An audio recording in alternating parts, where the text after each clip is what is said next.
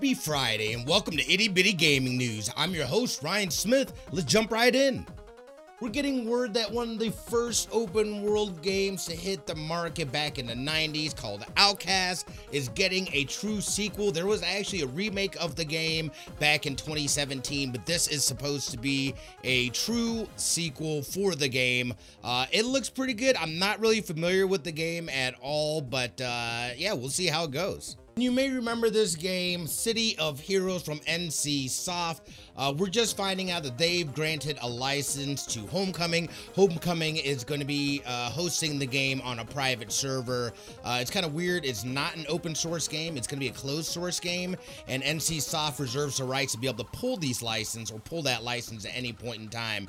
But right now, if City of Heroes was a game that you played, you can hop back into it. And it looks like MSI is going to be hopping into the handheld game sphere.